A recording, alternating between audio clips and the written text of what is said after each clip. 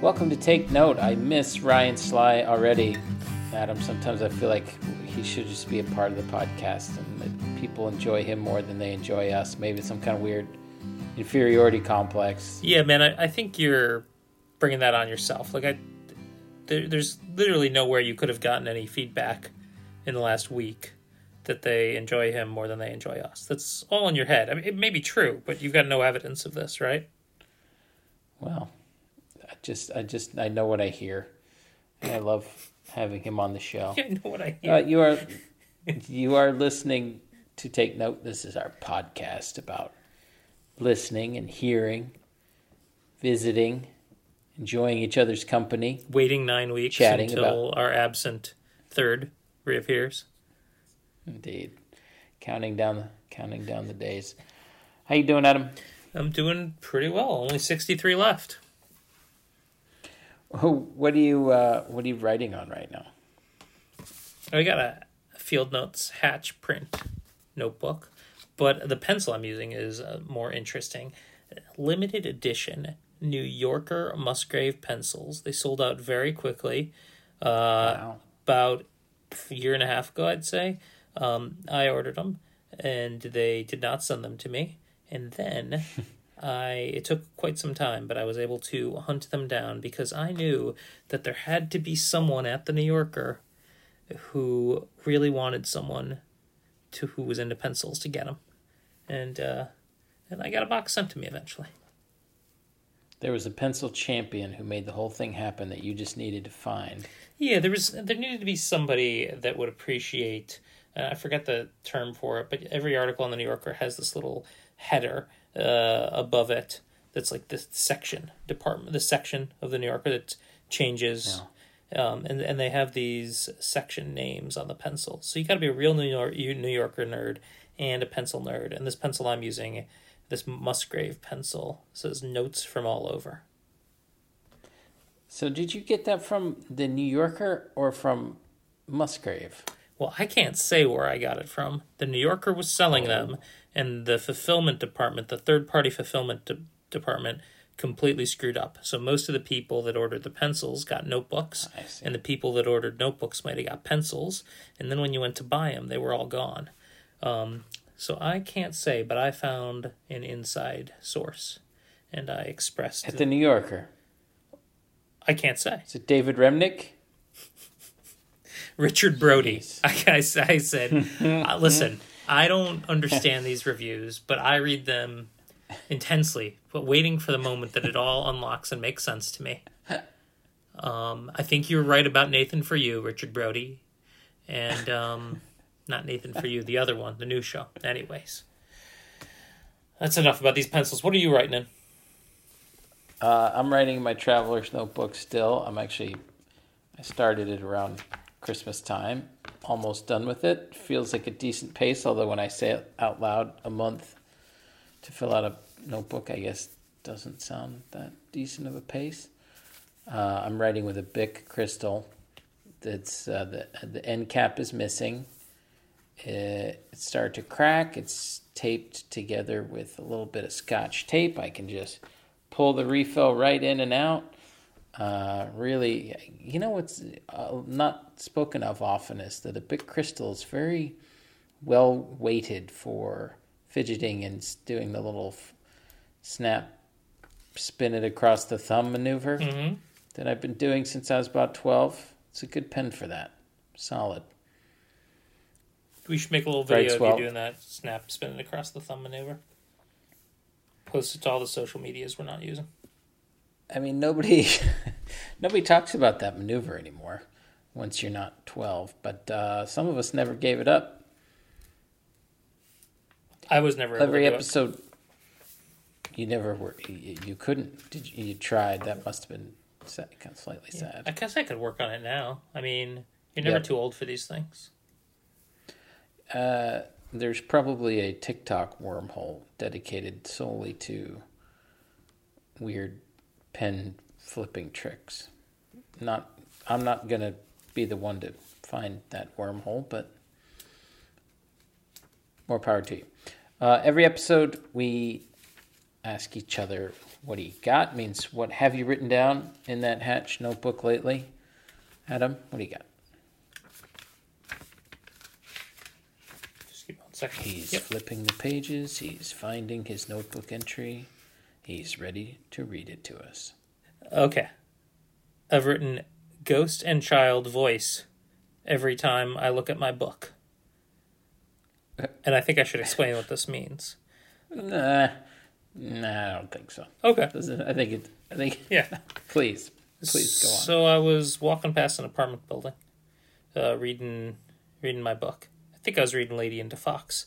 This was, I'd discussed last week that I'd turned into a real monster who just wouldn't stop reading even when I had other things to do. And as I was walking past this apartment building, I heard, "Hey, you!" And I looked up, and I couldn't see anybody. I looked around a little bit, tried to figure out whether... And I put my head back in the book, and I heard, "Over here!" And I looked up, and I did a couple laps, because I was enjoying this so much. But presumably a child, anytime I put my head in a book, would go, "Over here!" And so I tried a few different moves, like as I walked away, I waved without looking back. And I had a big smile on my face, big shrug. I was playing up that I couldn't see them, trying to, show them that they were entertaining me. One time they went, "Do you know where I am?" They did it to some other people too, who were creeped out and refused to look twice, but not me. Free entertainment. Yep. So that's a ghost and child voice every time I look at my book. What do you got, Ted? I just let's see. This is a quote. "Mac the Knife is a song chained to one chord. It's a pop tune with no exit." That is a line from The Rest is Noise, Listening to the 20th Century by Alex Ross, which we very boldly proclaimed that we would be reading in the new year. I am reading it in the new year. Well, we're going to talk about it in an episode too, right? Couple hundred pages. Yeah, you've started it. You're going to make your way. I just wanted to, key the audience in that this is happening. Should they want to read along, we'll probably dedicate a whole episode to it at some point. It's a really interesting book about classical music, quote unquote. I can't figure out if that's like an okay term. He doesn't use that term a lot. He's used it a few times, but what you would think of as classical music in the 20th century. The Germans at the turn of the century are pretty interesting weirdos, and really the Germans bring a lot of the thunder to this book. They're the weirdest and the sometimes the Naziist, and a lot of strange German music stuff going on. Hitler shows up right in that first section. Maybe. The question is whether he was really there. Do you know where I am? That's your famous Hitler impression. I got so close as I can come. So it's a really good book. I think it's very difficult to write about music, and Alex Ross, he doesn't dumb anything down. I mean, he gets into music theory. A simple tune circles around and around, coming to rest repeatedly on an added sixth chord, a C major triad plus the note A, which was a favorite device of Debussy. Oh, Debussy with his C major triad. That sounds fantastic. A lot of that is that, but once you kind of give yourself over to it and, embrace your own limitations, or maybe you're some kind of music wizard and it'll all make sense to you, but it's good reading. We're not music wizards, but I'm optimistic that, well, you're more of a music wizard than I am, that some of that's, I'm going to hold on to some of that music. Like, some of it will start to make sense. Like what you just said about the the A being the favorite note or whatever, and the playing the same chord, no exit to the thing. I'm hoping that some of that sticks with me. I think, I don't know if I've ever really felt like I had a good doorway into classical music. It's always seemed like one of those things that, well, I could learn about that, but it would take a lot of time. And this book, it's not like you can memorize every detail that rolls by, but it's really good at talking about what the music is trying to evoke and, the ambitions of the music and making that accessible, like an audience member can feel something, and that's the purpose of the music, even if the theory behind it is very complicated. So he does a good job of talking about how the composers want people to feel and what they're, what they want to accomplish and the different ways that they do that. And what's familiar to an audience, that's always interesting, is like, this little trill at the end of the fourth movement would have reminded listeners of the folk music that they heard, at Christmas time. Things like that are pretty fascinating. And, I've listened to a lot more classical music since I started this book. Some of these German composers have some context for me, and I can start to identify some of their character instead of them just being sort of names that float by. So that context really brings the music to life, which, you listen to NPR, and that guy always comes on at the end and says, Kurt Weill was involved in a four-way con operation at the time he composed, and that's fine, but that doesn't stick in the same way that like a evolving narrative does, where these composers are real characters that take on dimension. It's good times. Sounds good. Yeah. Are you writing in your book? Because I know at some point we discussed that we would compare marginalia. Oh, yeah. Great. Yeah. No, I am. I mean, I'm not setting the world on fire with my marginalia. There's some wows and some LOLs. What I find about my marginalia is that often I'm writing like a header for someone who I want to remember. Okay, now he's talking about Bartok. I know that when I leaf through the book, I'm not going to find the section about Bartok. I'm just going to leaf through and see where I wrote the name Bartok at the top, because I knew that's how I would find the section on Bartok. Can't remember anything about Bartok right now, of course. So sometimes it's more notes for me to know where to reference something than it. I admire people who talk to the book. It doesn't always come naturally to me. Like, how could you ever say that about Mahler? I don't quite have that level of. I don't know what that is. Mostly, I just write "ha" in the margin when I think something's funny. Yeah. I've gone with LOL because it seems sort of slightly more ironic to write LOL on the pages of a book, but that's just how cutting and hilarious my sense of humor is. LOL Bartok. What else you got, Adam? All right. Well, I visited a new local pizza place in the village, but I'm not going to use the name of the place. So I'm going to say, excited to visit Bartok's famous pizza. When I walk in... LOL.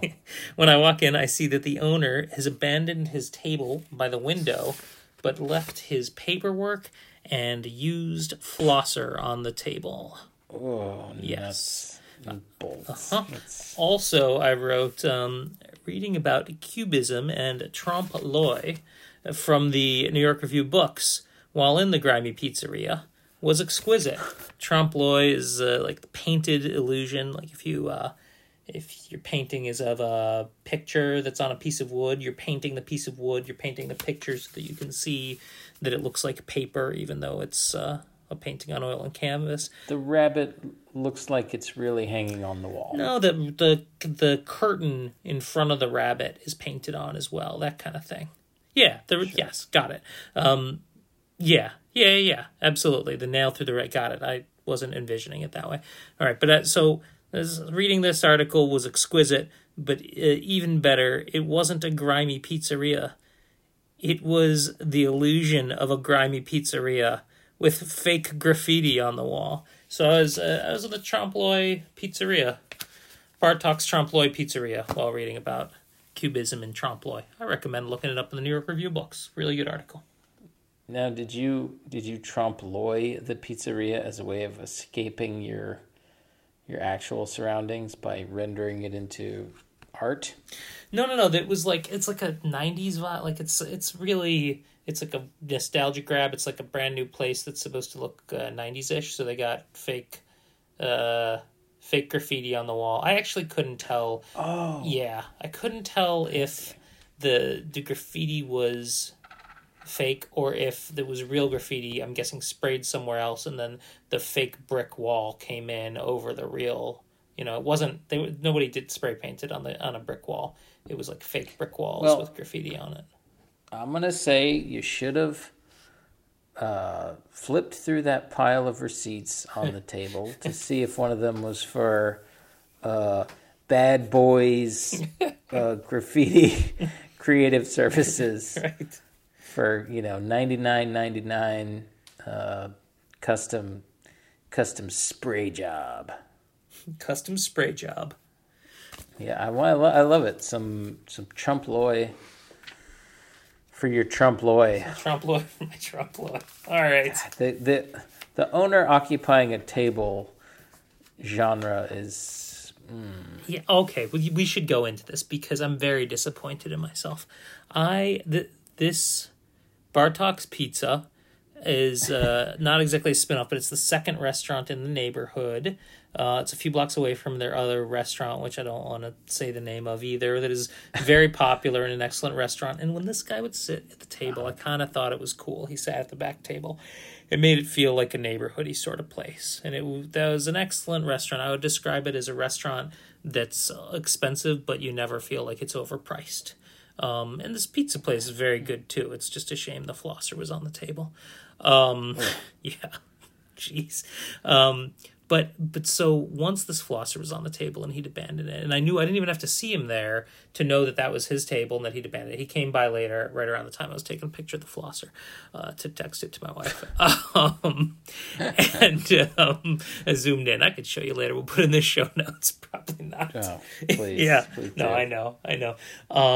But I was disappointed because I realized that the guy that's leaving his table dingy for his employees is not the best boss in the world. And so I felt really stupid forever having been like, oh, it's kind of cool that the owner is sitting in a corner with his paperwork. It gives it a neighborhoody vibe. It really bothered me that I had misjudged that one for so long.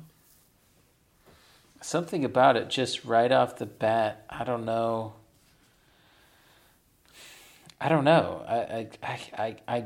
I suppose I've seen it somewhere along the way. I don't remember, but I just have a negative connotation about, I guess, breaking the fourth wall of restaurant theater somehow. Yeah. I like that part of the bear, that show The Bear, where, they spend all that time in his grubby little office just squishing his way through paperwork that he's clearly not completing in the appropriate manner. You know which part of The Bear I liked? Impossible Germany. Tell me. Impossible Germany. Oh, yeah, that's right. Yeah. That's cool. A very Chicago TV show. Yes. Oh, lots of angst. Mm-hmm. Lots of angst and cigarettes out in the cold and behind the restaurant. Ooh. Yeah, it's very stressful. It is. It is. So we're going to talk today, now that we're done with The Bear and Bartok, about times that we are against notebooks. This has been Bartok. This has been Bartok. Okay. We're gonna, speaking of Make the curmudgeons, sound that the classical music is making to you. Can you just make the sound so we can have an idea what's going on with the classical music? All right, now we are going to talk about the times that we're against notebooks. Always a very popular topic for a pro notebook podcast. We talked about it. we might have a cadre of hate listeners out there who Yeah. just have been waiting for the opportunity to finally crap on notebooks Yep. after all this time. Yeah, we did a little bit. We talked about when a phone is better, based on author of the Flaneur, one of her books. I'm blanking on the name right now. Flaneurs. Flaneurs, one of the author of the Flaneurs. Elkin? Maybe not. Oh yeah, I think that's right. Lauren Elkin. Yep, Lauren Elkin. Great. So I was reading Haruki Murakami's collection of essays, Novelist as a Vocation, essays about writing. It's a very weird and defensive book. It is, I think, my least favorite Murakami book. I know you're not a Murakami fan. I am. I've read 10 of his books, and this one, not my favorite, just because it's quite odd. But there is some wisdom in there. There is also, however, a long passage in which he talks about how he doesn't like notebooks. He says it's possible to jot your ideas down on a notepad or something of the sort, but I prefer to trust my mind. It's a real pain to carry a pad around, and I have found that once I have jotted something down, I tend to relax and forget it. This reminded me that George Saunders last summer wrote on his Substack, I don't keep notebooks or journals of ideas or images or phrases or anything like that. My assumption is that if something wants and needs to show up in a story of mine, I'll remember it or even misremember it, and it will force its way in. So this, of course, has not been my experience, Ted. Sure. Yeah. So my first reaction was that Murakami's statement didn't surprise me at all because he's clearly a complete weirdo and probably would admit to as much, and his books are bizarre. For some reason, the Saunders quote caught me off guard, but then I stopped to think, wait, in all of the writing he's done about writing, from a full book to a Substack, he's never once mentioned writing down an idea. So, okay, actually that kind of perfectly tracks. But they're both novelists or, fiction writers. And I wonder if, something about the cult of their own creativity lends itself to staying away from, I don't know, keeping a running tally or whatever. From a creative standpoint, I could see it. But from an actually remembering an idea standpoint, I don't remember anything. I guess both of them would say, well, first, some people don't want to write things down in notebooks. And as much as, we don't agree, that's fine. And some people don't need to. Great. So it could be as simple as that. I also suppose that if you're a creative writer, you may be working on what's fresh in your mind every day. And so you may not, need to dig into the archives to find your idea, right? You might, part of being a successful writer might be successfully or regularly just generating these ideas, being creative and having the time to be creative. It's a weird book. Everybody should read it. There's a lot of good ideas in it, and there's a lot of really weird defensive stuff. There's a lot of the essays are like, I don't really have a lot of opinions about literary prizes. Some people think I'm upset that I didn't win these, but I never was because literary prizes aren't good. It's a weird book. Yeah. But so this did get me thinking though about times that I am against notebooks myself. Yep. Which isn't often, but it does happen. And so The first one, and I wonder if this ever happens to you. Do you ever hear something or see something and you have this gut reaction? Oh, this is great for the Notebook. And maybe especially because we do the show. But even, the one that I'm thinking of recently, it's something I would never even talk about on the show. It was this personal moment. I heard someone was telling me something, like a very strange story, not anything that I would even be entertaining enough to repeat on the show. Oh, this is great for the Notebook, I thought. And I realized that, it really took me out of the moment. And so I think we definitely talk about using the Notebook to keep you present and pay attention, but sometimes it's really it can separate you from what's going on and from having just a not a heart to heart. That's not what I'm looking for, but having a real conversation. Yeah. Even I'm not going to go write it down right away, but it's just that thought. I'm going to write this down later. This is great. This is fascinating. Even that thought can take you out of it. You said even just now, it's not a story that I could, in so many words, do justice to myself. And I think, even by deigning to think that you could write it down in your notebook in a way that would somehow preserve it or recreate it is a little disingenuous, and maybe kind of at the root of it is if someone just told you a story and you enjoyed their telling of it, the translation to a notebook is going to inherently feel kind of lesser than.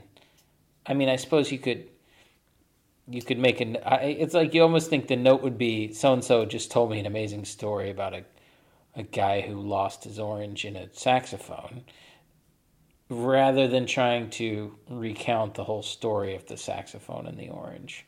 Right. Yeah, just... So the telling of it is the being present. Right. But yeah, no, I see what you're saying. Are there times that you're against notebooks? Or that you find that it creates, we've talked about sometimes the social barrier that it creates. I think there's this... I don't think there's a huge difference, or it might be worth exploring the difference between, say, the compulsion to tweet and the compulsion to write something down. If you're truly in the moment with a friend or something and you want to stop what you're doing to write it down, is that much different than the kind of... Is it sort of narcissistic or self-important to cut short the interaction? I find that on a very regular basis. I guess I could say I am against my notebook when really it's just reminding me of everything that I'm not capturing. Even when I sit down for the podcast and look through it, and everything seems like some uninteresting fragment that was barely worth the time I spent, or some little note that's seemed interesting at the time but has kind of lost its luster. Even that gives me a sense of deflation. Is this real? Okay, why am I bothering to do all this if it's not even seeming like it's I'm using my whole brain, that I'm just kind of going halfway? And maybe that should be a challenge to myself, but it's never fun when something reminds you that you're not meeting your own expectations. See, I like the frivolous notes or writing something down from a book that maybe is not anything that I will use beyond just writing it down in the notebook. Right, it's not some quote that we're going to put in our commonplace book at the end of the year or anything like that. Just some quote that I liked. I like that because I think that is pausing and pausing to pay attention to the quote, and just paying attention to it is good enough, right? Paying attention to it by writing it down in the notebook. I've done something. The notebook was for something. I think that's well said. Yeah.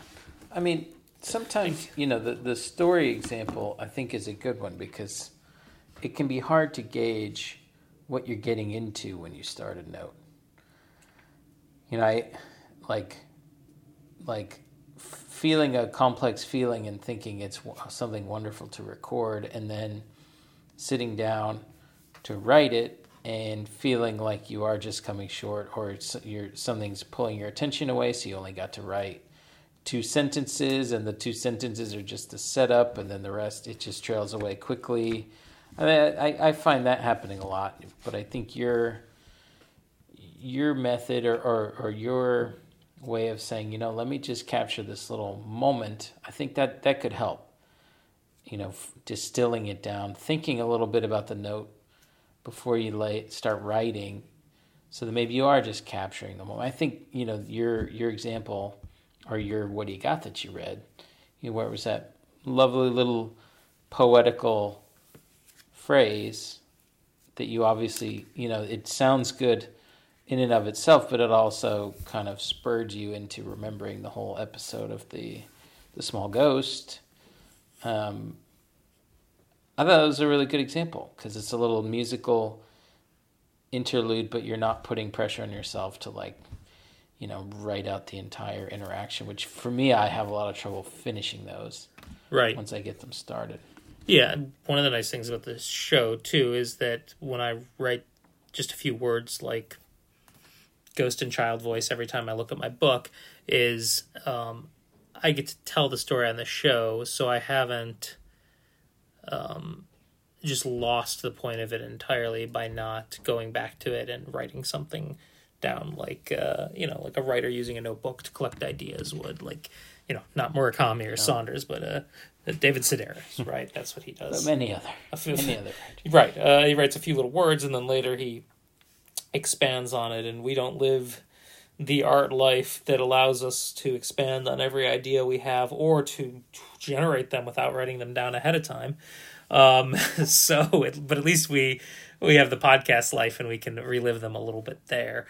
I wonder, going back to the example that I gave of when I'm uncomfortable with it, it reminds me of, I think some people will tell me a story because they know I like a good story.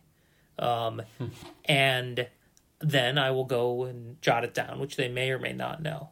But it almost feels, when I'm writing it down in my notebook, like it was transactional, right? This person gave me a good story because they know I appreciate something as a story. I don't need to be empathetic in that situation, right? Sometimes if I go and copy something down, I feel like it took me out of the moment.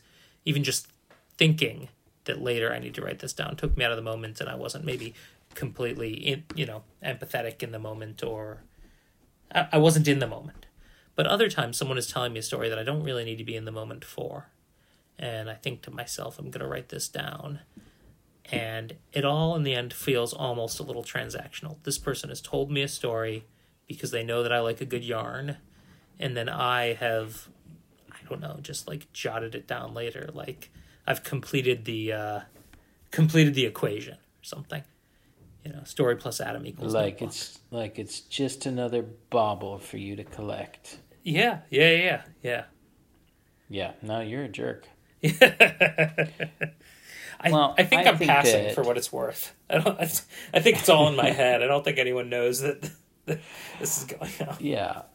I mean, I think that, listening to someone's good story is a generous act, I'm happy for you to be hard on yourself. If you weren't hard on yourself, we wouldn't have a podcast, but you don't have to be hard on yourself because, you were in the moment.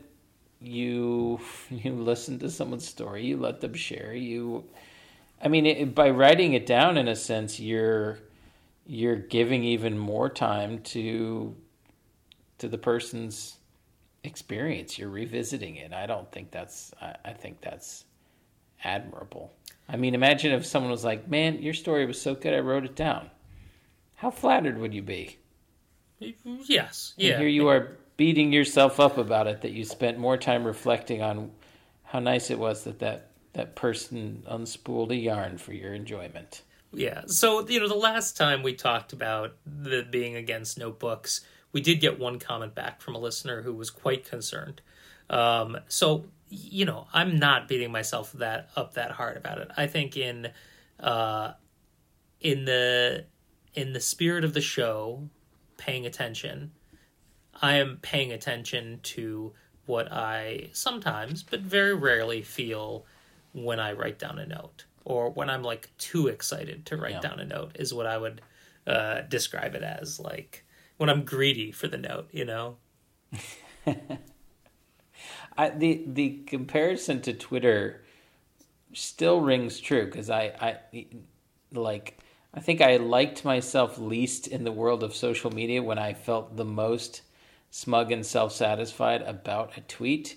It doesn't sound dissimilar to what you're describing, and I don't know what I was expecting to happen after tweeting, but nothing ever did, almost to the point where you feel like you've got this addiction that can never be sated, but you keep trying. I mean, I don't think there's a downside to enjoying writing a note. I understand. I mean, I think it's in the same league as wanting to finish a notebook. And are you more interested in finishing the notebook or using it in a way that enriches your life, which happens to finish a notebook? I don't know, but does it matter? I think it's a victimless crime. Of course, yeah. A crime nonetheless, but a crime without a victim.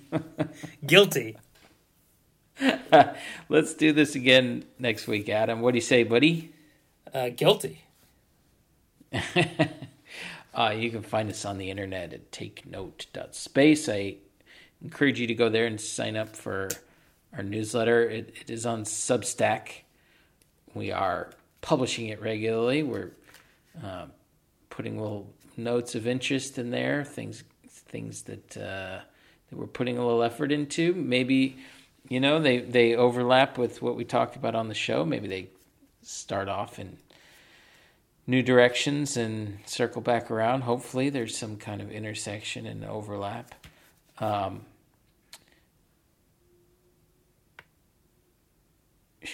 on a second, because I always get the Patreon wrong.